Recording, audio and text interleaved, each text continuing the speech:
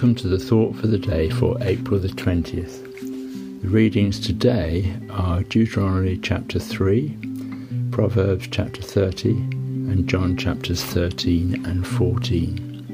And the title of the thought is, "And it was night." Our readings in the Gospel of John from today forward appear to be an almost verbatim account of conversations of Jesus with his disciples covering just a few hours. Chapter 13 tells us of our Lord washing his disciples' feet, setting an example of serving one another. But it was not a command for regular foot washing, as it would have been just a ritual. After this, Jesus tells them, "One of you will betray me," causing much heart-searching. And that is not a bad thing. We all need to ask ourselves, am I letting Christ down in something I do? Jesus hands Judas a morsel of bread. He immediately went out, and it was night. Darkness had fallen. It was probably about 7 p.m. Today is spiritual night. The darkness is becoming really dark. Are we taking regular morsels of God's word, or are we going out into the night? We should be constantly seeking the fellowship and strength of the faithful, even if we cannot physically meet them. But are the faithful themselves feeling the chill of the night and the darkness?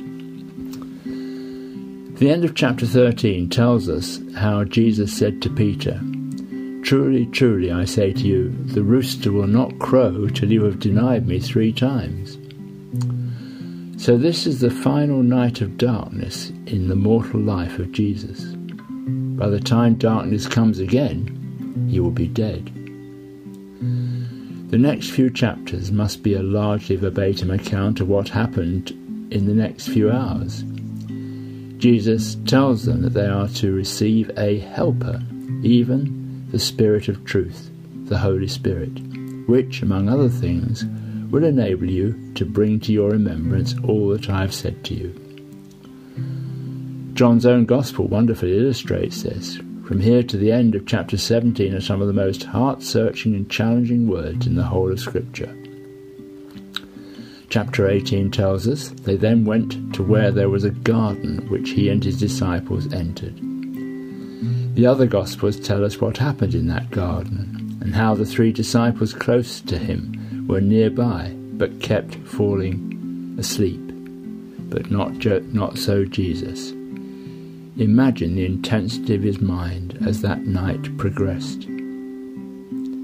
In the middle of the night comes a band of soldiers with lanterns, torches and weapons. There were still hours to go before the cock would crow 3 times. What a night that was. How the disciples were frightened out of their wits by it all.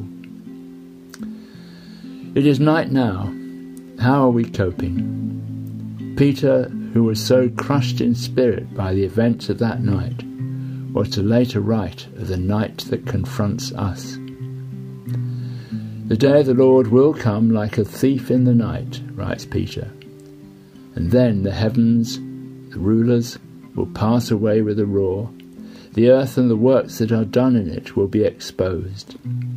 Since all these things are thus to be dissolved, what sort of people ought you to be in lives of holiness and godliness?" Thank you for listening. Please come back tomorrow, God willing, and in the meantime, do take care.